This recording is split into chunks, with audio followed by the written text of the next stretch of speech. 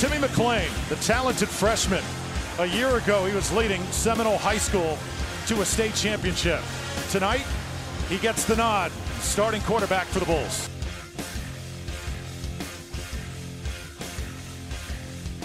McClain will flip it, and they'll run it the other way, heading for the end zone. Touchdown, Weaver. And the end around from 3 yards out. If he crashes down, McClain keeps it for a touchdown.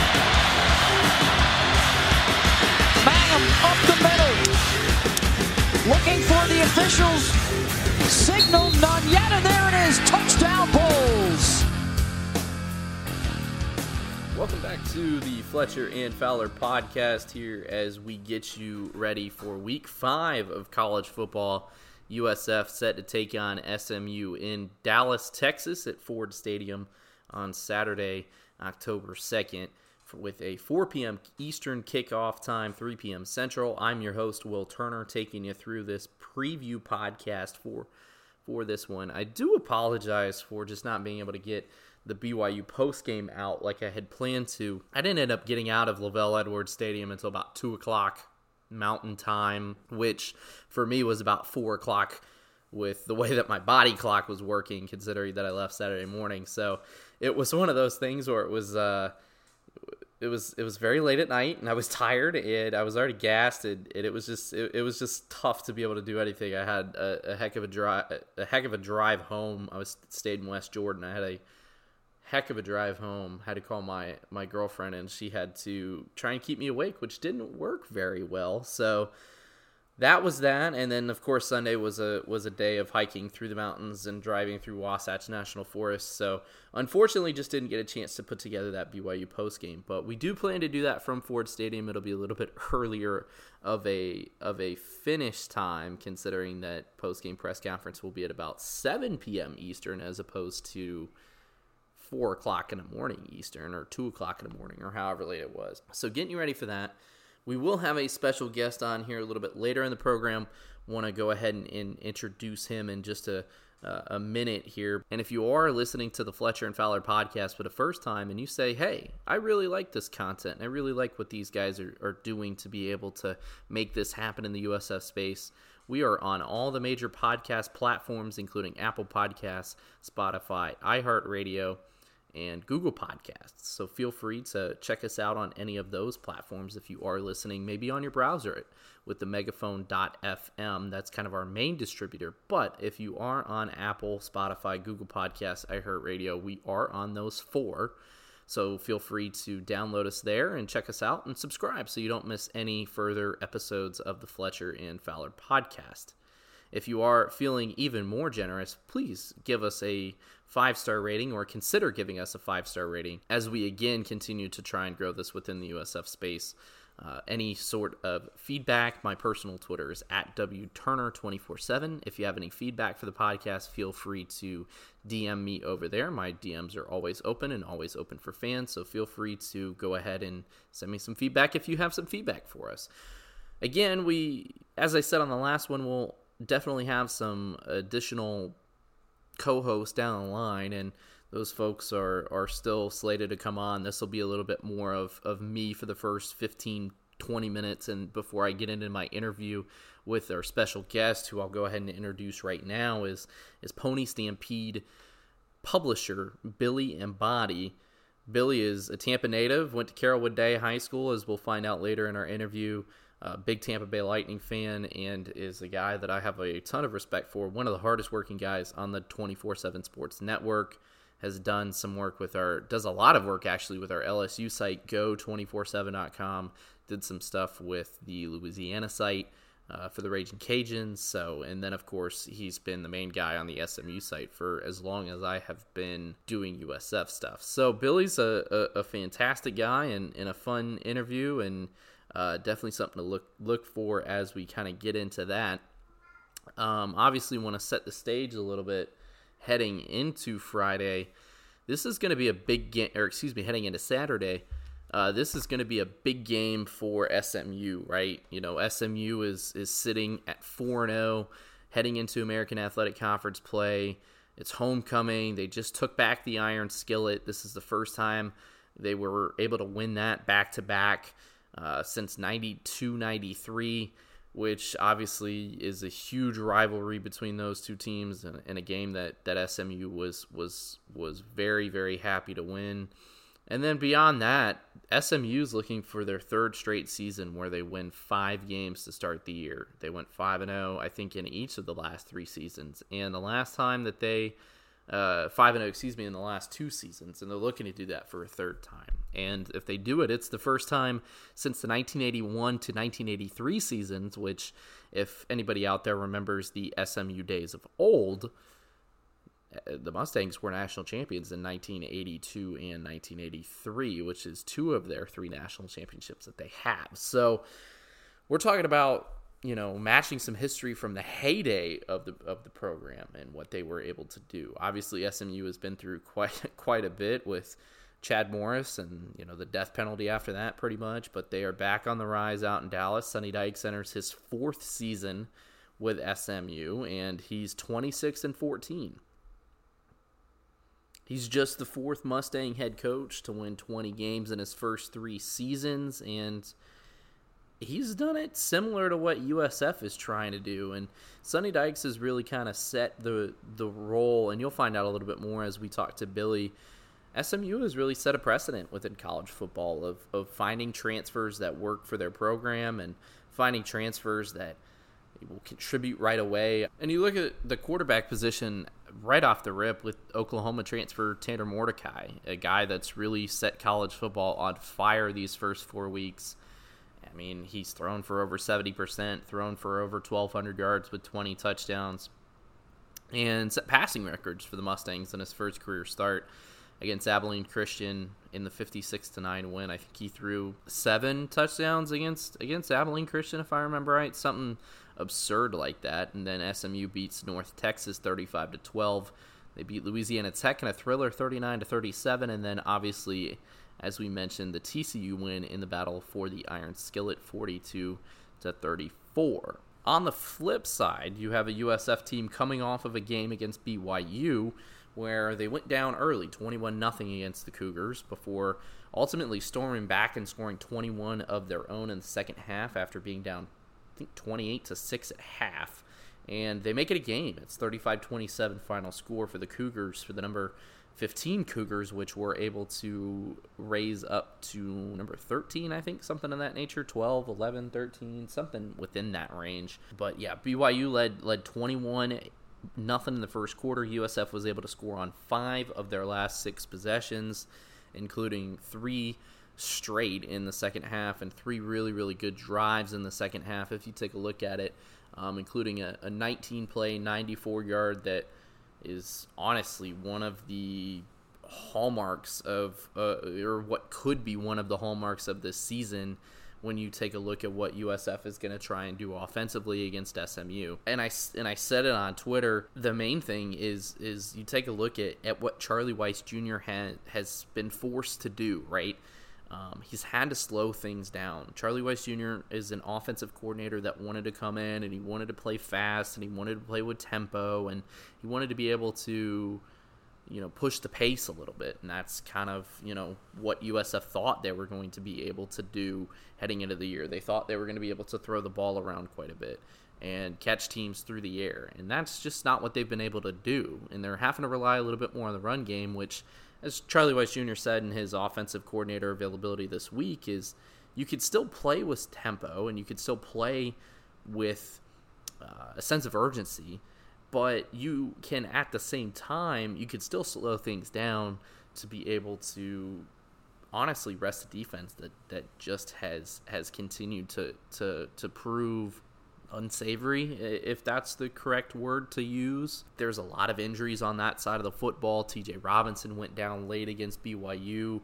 Christian Williams is going to be out for a month. Will Jones out for the year. Isaiah Cromartie warmed up against BYU, but nobody knows what his status is. I thought he was out for the year, but I guess he's not. I don't know. He warmed up. We just don't know. There's a lot of injuries on the back end, and some freshmen that we thought could step up. Jalen Herring got some run against BYU, but got torched on long play in the second half that really gave BYU ultimately the score that put the nail in the coffin. And there's been some other freshmen and COVID year freshmen, I guess is what I'm calling them, guys that played last year but are still considered freshmen because of the additional year of COVID eligibility laid out by the NCAA. You look at guys that we really haven't seen, right? Christopher Townsell's one that we have yet to see since game one. Ben Knox is one that played a little bit towards the end of last season that we have yet to see. He registered a tackle against Florida on the September 11th game, but we haven't seen much of him since except on special teams. Jaden Curry's another one that played a lot against Florida when Michaela Point went down, but didn't play much against Florida A&M and didn't play much against BYU.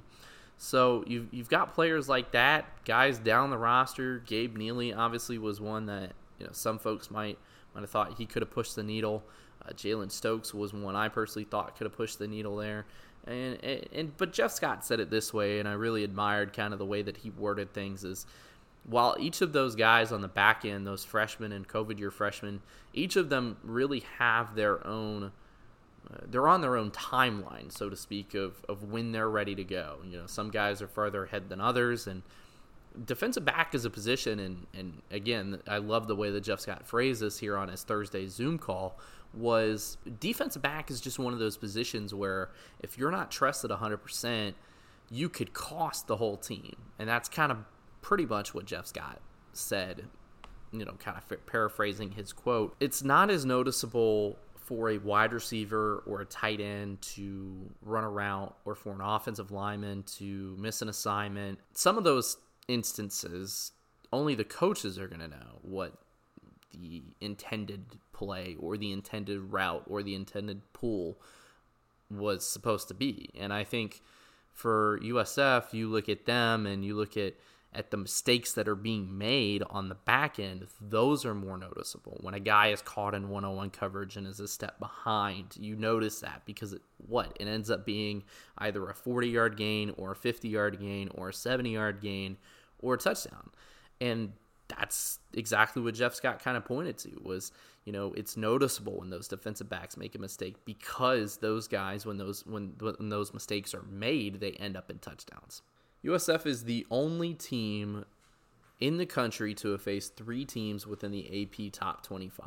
Between NC State, which knocked off Clemson, Florida, which continues to show that they are one of the best teams in the country with what they did against Alabama, and BYU potentially being a team that could push the needle in the college football playoff for the group of 5 until it goes to the Big 12.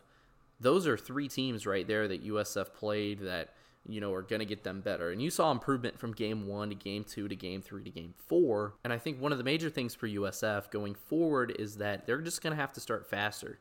You can't go down 21-0 against BYU in an environment like LaVell Edwards Stadium and expect to win.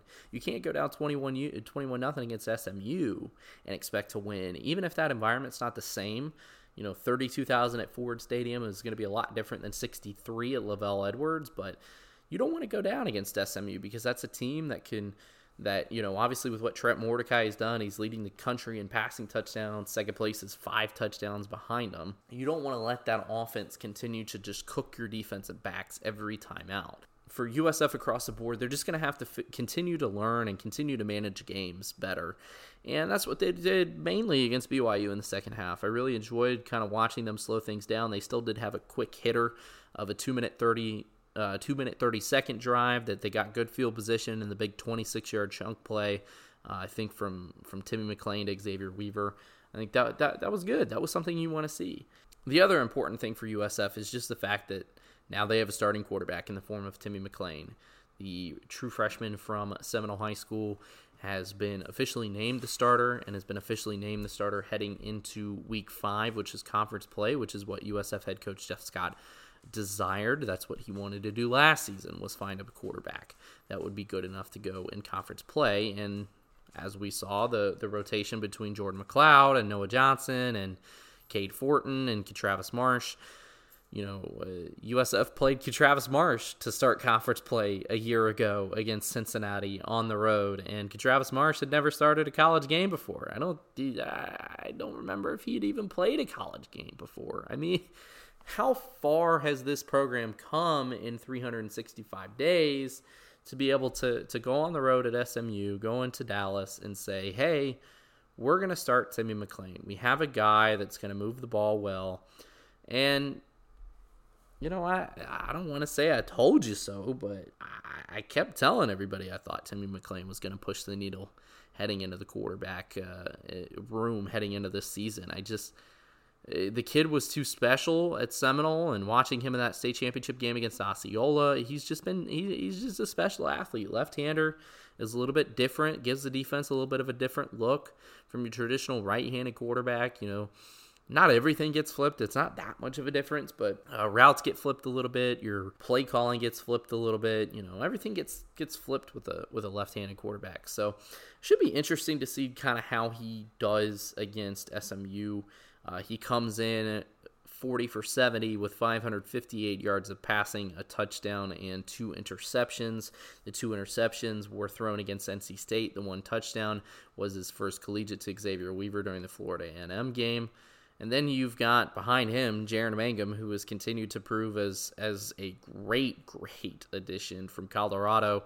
46 carries, 168 yards, 7 touchdowns in 4 games. He became the first USF running back to rush for 2 or more touchdowns in 3 consecutive games. Yes, I said the first. The dude has played 4 games in a USF uniform, and he's already got his name in the record books, which is pretty dang special in my opinion. Obviously, Xavier Weaver will lead the charge in the receiving corps. He's the leading receiver after 4 weeks, 14 receptions, 294 yards, a touchdown, 73.5 yards per game.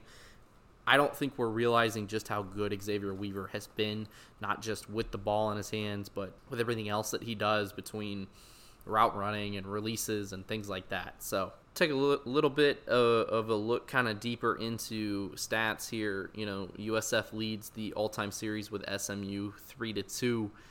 USF leads in Dallas 2 games to none. They have never lost to Dallas, or they've never lost in Dallas. I believe there's a neutral site game somewhere in there. Can't really tell from what I'm looking at. SMU won 48-21 in 2019. That was a game that SMU had 10 sacks. 10 sacks, yes. That game is tough to remember. Obviously, Jordan McLeod probably had a few plays in that one where he shouldn't have held on to the ball as long as he did, and you can credit some of those sacks to the quarterback. But you know, we take a look at 10 sacks. I don't think that's happening this week for SMU. USF has dropped to 15-17 on the road in conference games, and they have lost their last 5.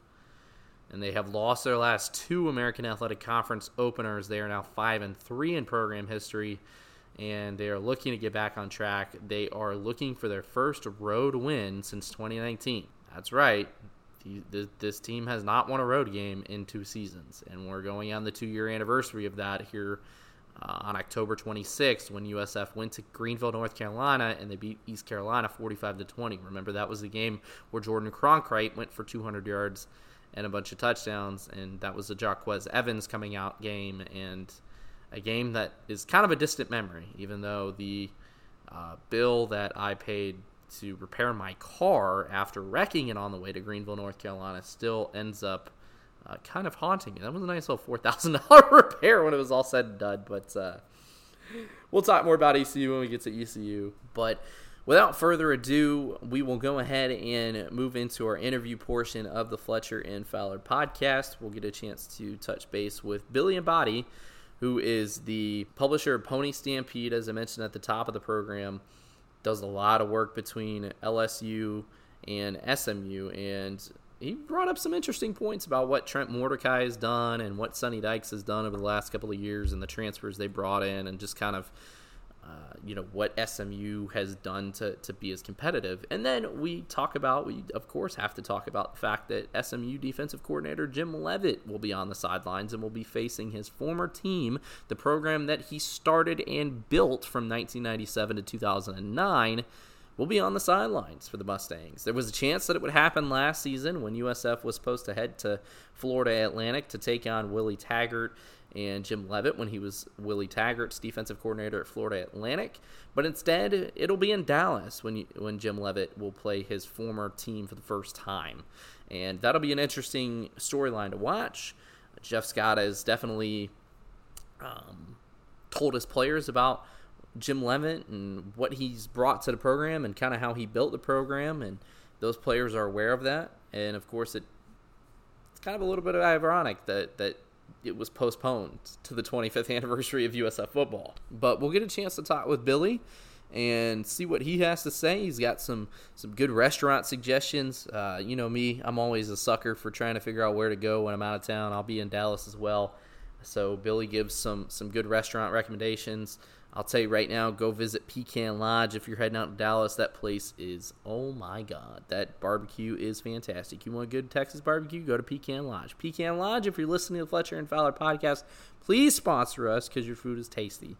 I just pretty much did an ad read for Pecan Lodge on the Fletcher and Fowler podcast, so that's cool. That's where we're at. But let's go ahead and get into our interview portion of the Fletcher and Fowler podcast with Billy Embody, the publisher of PonyStampede.com, knows all things SMU and all things Tampa. He's a Tampa resident. We'll get a chance to talk with him about that as well and kind of his ties to the Bay Area. He's got plenty of them, and I think his family still lives here. So let's go ahead and take you away to our interview with Billy Embody from PonyStampede.com. Joining us now on the Fletcher and Fowler podcast is one of the hardest working folks on the 24/7 Sports Network in the form of Billy Embody. Billy, thanks for coming on the podcast. Yeah, anytime. Always good to catch up with a fellow Tampa guy. Yeah, we're recording this through Zoom. Obviously, you don't get to see what Billy's got on, but he's got himself a Lightning sweatshirt as the season is only a couple days away. What's your Tampa background? You're born here, right? Born and raised Tampa, Florida. Went to Carrollwood Day, start to finish, and ended up out in Texas at SMU. So been back and forth between Tampa a lot with COVID, and of course the Cup Finals was awesome. So it's I keep close to the roots still. Did you actually go to any of the games last year? Yeah, went to most of the Cup Final games and was around for that. So it was, man, what an atmosphere, and obviously getting back to backs was huge. I think we got a tough road though for a three-peat. For sure. I've got my season tickets back, so I'm excited for this year that starts on October 12th. But obviously not here to talk about Lightning hockey. We're here to talk about USF and SMU, set for a 4 p.m. Eastern kickoff from Ford Stadium in Dallas. Billy, let's start off with the quarterback spot. Tanner Mordecai has really just set the conference on fire and kind of set college football on fire. Leads the country in passing touchdowns with 20. That's 5 more than second place. What has he been able to do since transferring in from Oklahoma to really take the QB1 spot by storm? Yeah, the thing that was interesting about it is the quarterback battle went, from the spring into fall camp, and about halfway through fall camp, there wasn't really a clear answer. And I felt like Tanner Mordecai and Preston Stone might battle it out going into the season. But over the last 2 weeks of fall camp, Mordecai really just asserted himself and looked the part, looked confident. And I think the players gravitated towards that. And then when they kicked off the season against Abilene Christian, he really left very little doubt as to whether it was his job or not. 7 touchdown passes, an SMU single game record.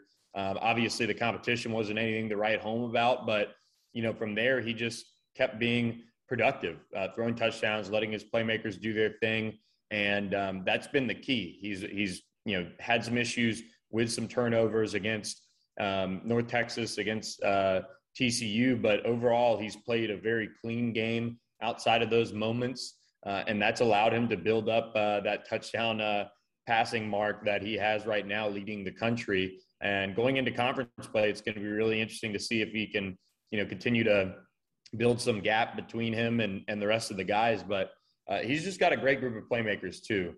From Rashee Rice to Danny Gray to Reggie Robertson, Jordan Curley's been emerging as the 4th wideout. And then you've got Grant Calcaterra, Oklahoma tight end transfer who's back into college football and has been a key part of that passing game. So that's really helped them all mesh really well. It's kind of interesting that you mentioned Preston Stone because he was the 4-star, if not the highest ranked recruit. He was up there that SMU ended up pulling in, and I think you and I talked about it when he committed, and just kind of how important that was for the Mustangs. It's interesting that you note that he was kind of pushing the needle there. Yeah, absolutely. And I think there's a bright future for Preston Stone. He's very different in a way than Tanner Mordecai. He can extend plays in a different way than Tanner Mordecai can, who has a pretty good feel for the pocket, albeit needs to get rid of the ball a little bit quicker at times, at least for Mordecai. And for Preston, he's just, I think he eventually just kind of hit a wall in fall camp like a lot of freshmen do. And that's why Tanner Mordecai was able to separate himself from him. But, still a very big piece to the puzzle long-term for SMU is Preston Stone. And, I think with him, they're continuing to develop him as a leader. I mean, whenever the freshmen have to do work after practice, the strength conditioning staff, the coaching staff are like, hey, Preston, take the freshman and let's get this going. So they've got a bright future for him planned. And by the time he takes those first snaps, whenever that is, they're going to be confident he's going to be ready to go. SMU has really kind of set the college football world on a different trend as well. When you look at what they've done in the transfer portal, I think Jeff Scott said 80 transfers in 4 years this week. And the numbers a lot better than I do. But when you look at what SMU has done in the transfer portal, obviously a quarterback like Tanner Mordecai, you mentioned Grant Calcaterra. What has Sonny Dykes done just to be able to make that team work with a bunch of transfers? Because it doesn't work everywhere. Some teams have tried to do it and it doesn't work. But what has Sonny Dykes done to be able to make sure that that formula to success has worked? The big thing is that they really evaluate players on and off the field. I mean, there's a lot of kids that are from the Dallas area, from Texas, that want to come back and either finish out their career at an SMU, at a Houston, who's used it fairly well as well. But, SMU has turned away or not pursued a lot of big time names that have left the Dallas area because of the research they do, maybe off the field, or if there are health concerns. They want to make sure that if they're bringing in a player, like, for example, Jordan Curley is a really good example. He spent 1 year at Arizona State, opted out of the 2020 season, and then comes back to SMU with 4 years to play 3. And so if you're looking at their efforts in recruiting from a high school perspective, they're not just taking guys that are 1 year fixes. For the most part, they've got a couple guys every now and again that they'll take and work in and that are really high level players like Grant Calcaterra, who has 1 year left. This is it for him. But what they want to do is they want to supplement their high school recruiting with quality transfers that can build depth, be there for multiple years. And, sometimes it's okay for them to sit there and say, okay, here's an SEC transfer like Justin Osborne, their starting right guard, who spent a year at Auburn, didn't play, but was in a strength and conditioning program that is solid, was coached fairly well, and could come back to Texas, play in front of their family and friends, and build the rest of their careers from there. And I think that's where they've kind of found the right method to doing it. And that's been the biggest thing. I mean, there are very few guys that they've taken in transfers that haven't really panned out. I think Kedrick James is one off the top of my head from Alabama, a Waco kid who didn't pan out, had some health issues and things like that. But, they've really hit the nail on the head with these guys that they've pursued. And now that their staff, especially kind of on the defensive side, is more of a national staff. Jim Leavitt brought in Isaac Slade Matutia at linebacker, who has 2 years left, that they know very well. They do their research on a lot of these guys nationally, and that's just kind of the makeup of the coaching staff, and it's just allowed them to have a lot of success. Yeah, you mentioned Jim Leavitt, and I'll get back to that in a little bit, because obviously that's a big storyline in this game. But Jeff Scott told reporters yesterday that he sees SMU as a case study for USF, because the Bulls are trying to do the same thing, and Bulls fans listening obviously know that they're trying to bring in a lot of transfers.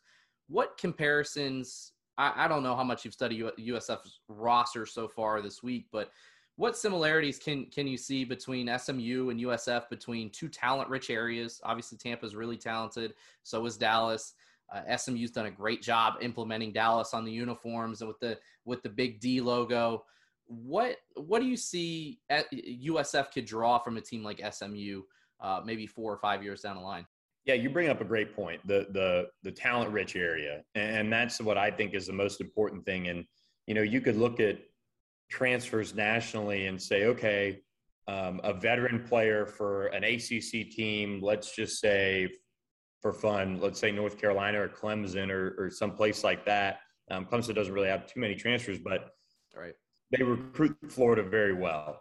And those types of players that maybe go off to play Power 5 football. SMU, for example, has used Arizona State almost like a little farm team this past year. I think they got 4 former Sun Devils that came back to Texas to play for SMU.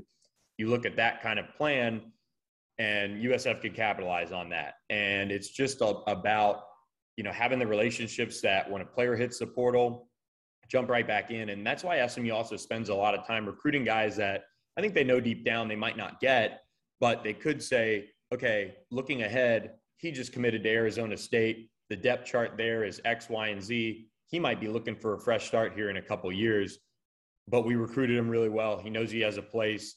And I think that's the key. And with Tampa being so talent rich and Tampa also just being a great city to live in, I think that's something that, down the line as Jeff Scott builds the program, he's going to be able to really harness and build on. And that's the comparison I see, like you said, not really knowing the roster top to bottom and what they've done in that respect so far, but that's got to be the game plan for them, because it's not a shameful thing to transfer anymore. There are guys that get out of programs for various reasons. There are guys that get out of programs because they're not fitting with the coaching staff, or a new coaching staff comes in, and the transfer portal is there for those players to take advantage of it and have a good college career from there. And I think that's where USF can really build off of it.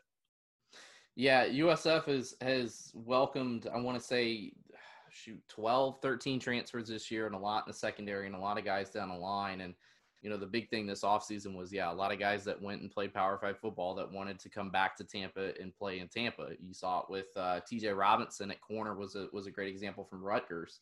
That was at Riverview, ended up going to New Jersey, didn't pan out there, and comes back to Tampa. And there were a lot of guys over the offseason that were very interested in coming back. Noah Johnson 2 years ago at the quarterback position. So, no, that's a great point to see, kind of similarities between what's happening in Dallas and what's happening in Tampa.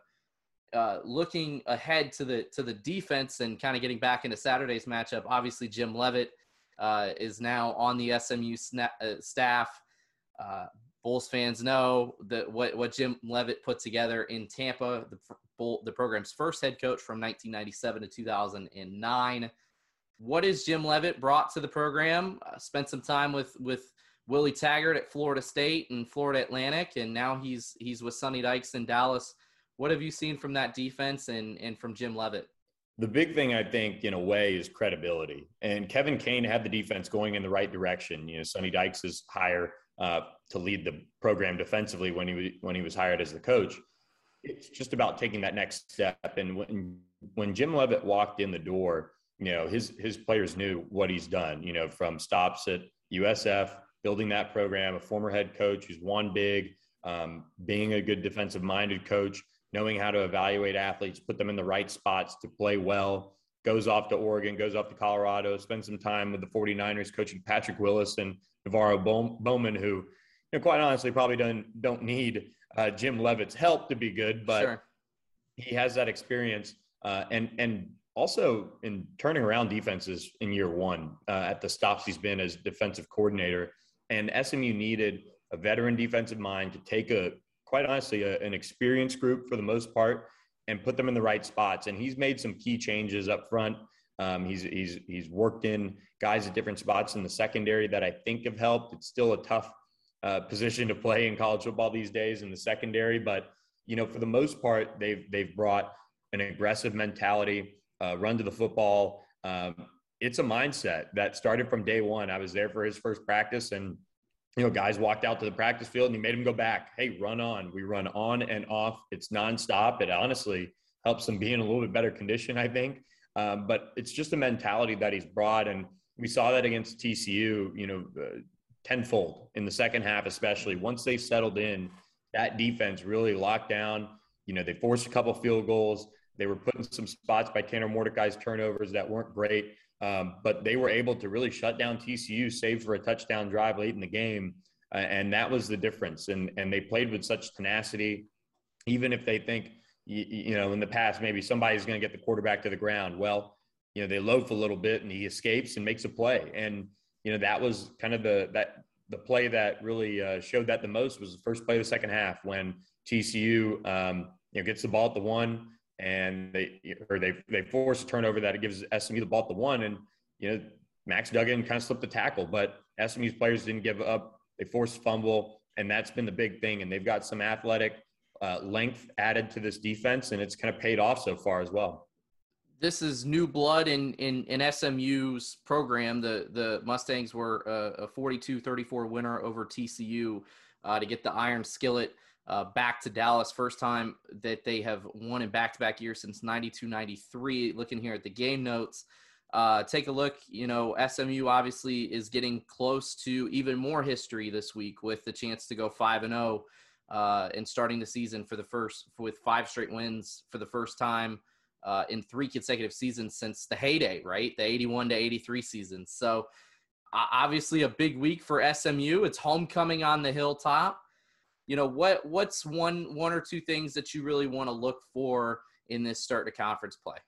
Yeah, the big thing is they've got to move on from the TCU game. And that was one thing that Sonny Dykes said this week. He was really worried about how the team would move on from the Hail Mary win over Louisiana Tech. Forget that it was Iron Skillet week. It's a long, emotional road game. They rode the bus 4.5, 5 hours to Ruston, rode it back. It was a game that took a lot out of the guys. And they handled it very well. And that's where this program is looking to take that next step. They started 8-0, I think it was, went into that Memphis game, which was a shootout, really fun game in 2019, but they lost. And then they kind of faltered down the stretch, recognizing that it's a week-to-week season and your biggest opponent is in front of you is what I'm looking for the most. SMU's done a really good job of starting fast in most of its games this year, save for the ACU game where they just kind of shot themselves in the foot a little bit.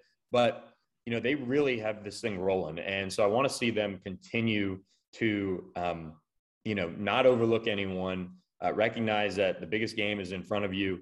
That's number one. And then from there, you're coming off a game that you rushed for 350 yards against a team that's usually good defensively. That physicality, that production, running the football, that's what I want to see out of the offense. Tanner Mordecai needs to continue to get rid of the ball quicker to avoid some of the interceptions he's had. Defensively, you want to see them start fast, kind of quite similar in a way to the game in 2019 against USF, where SMU beat TCU again. They opened conference play. I think that was how the schedule laid out. Yep, I believe so. SMU didn't let them off the mat really at all in that game. And that's what needs to happen. And defensively, you want to see them, continue to build off of the performance they had against TCU in the second half. And that's really the kind of program they're gunning for. And so the biggest thing for me is just watching this team, how they handle success, because that'll show a lot, in terms of what kind of season they're having and what kind of season they're headed towards. You talk about not letting USF off the mat. I mean, that was a game. Obviously, they won 48-21 in that one, but the Mustangs had 10 sacks in that one, and I remember a lot of it was quarterback Jordan McLeod holding the ball a little bit too long, and those guys were getting to him. But the offensive line for USF was bottom 6 in the nation that year in terms of sacks allowed. But it's a different team. The offensive line didn't have one pre-snap penalty against BYU. We've talked a lot about the offensive line just kind of in general over the last few weeks. For USF is a lot better than that team in 2019. Now we look ahead to a quick prediction before I let you go. I got one other fun question for you after that.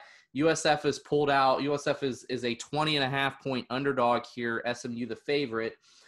USF in 2 of their last 3 games against Florida and BYU, the Bulls pulled out a late second half cover to make it close. especially against BYU.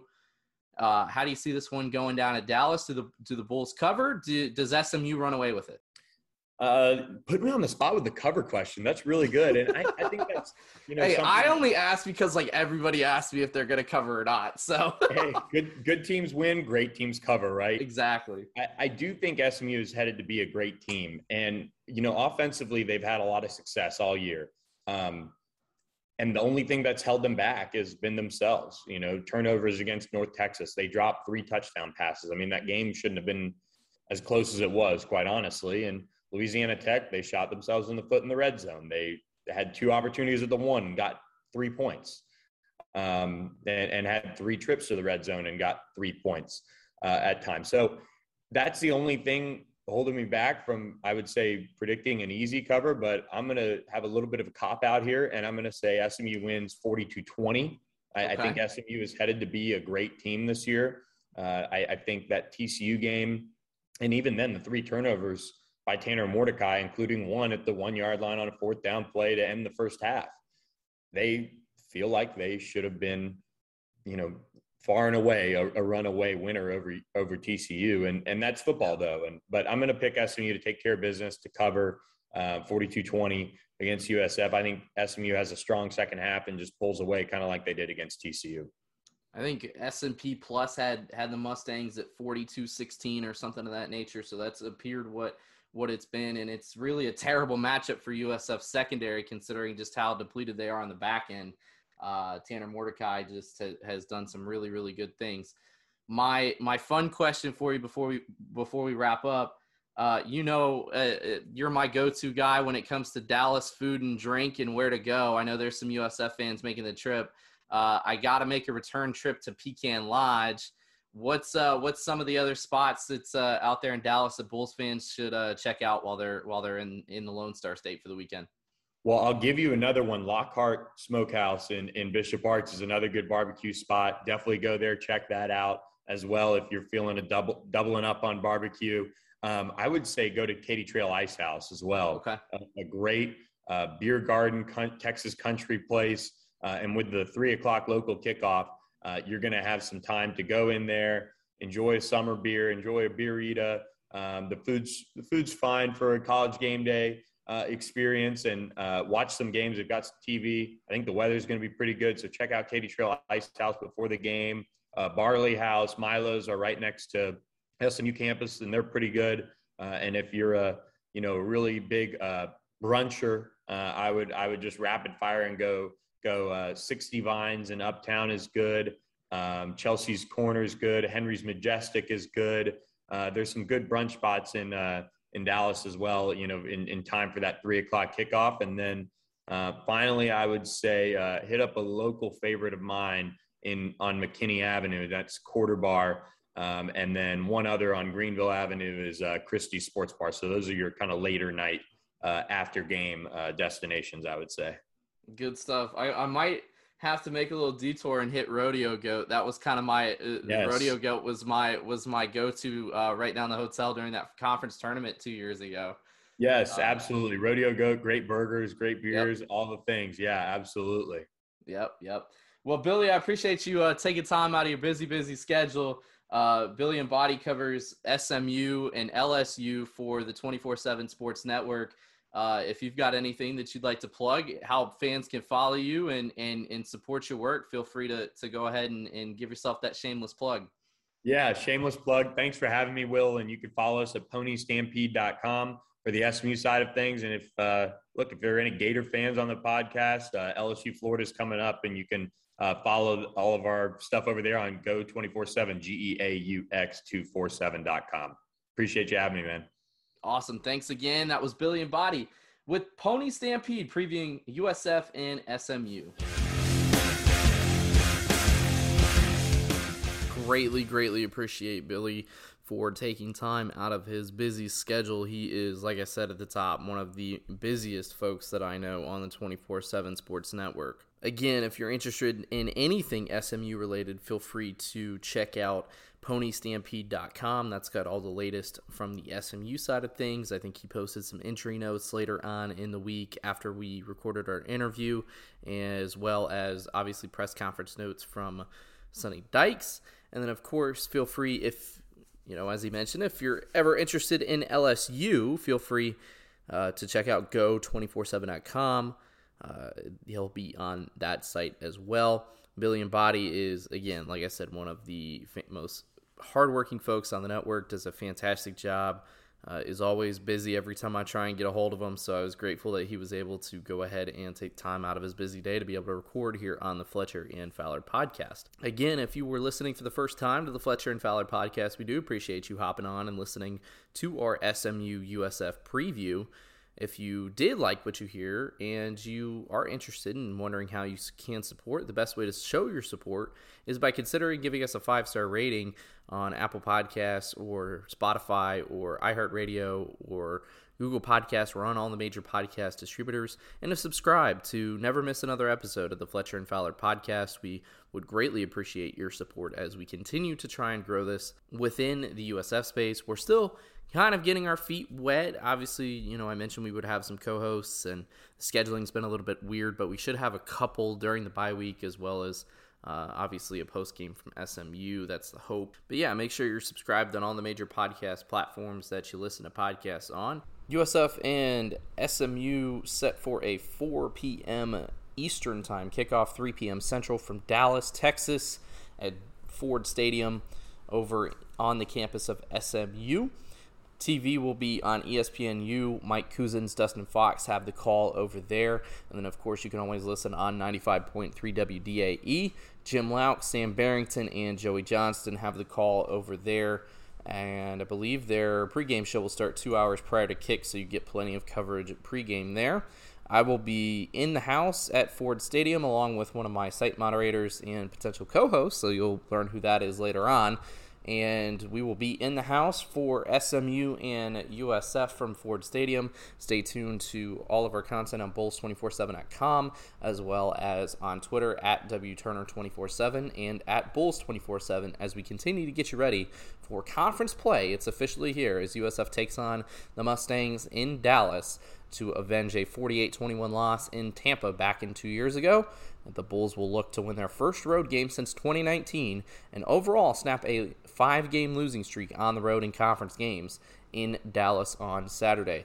We appreciate you listening to the Fletcher and Fowler podcast. We'll be back from SMU for sure this time with a post-game podcast after the Bulls and Mustangs take the field in Dallas. Appreciate everybody listening, and we'll be back soon in a few days. And until then, have a great rest of your day and stay safe, everybody.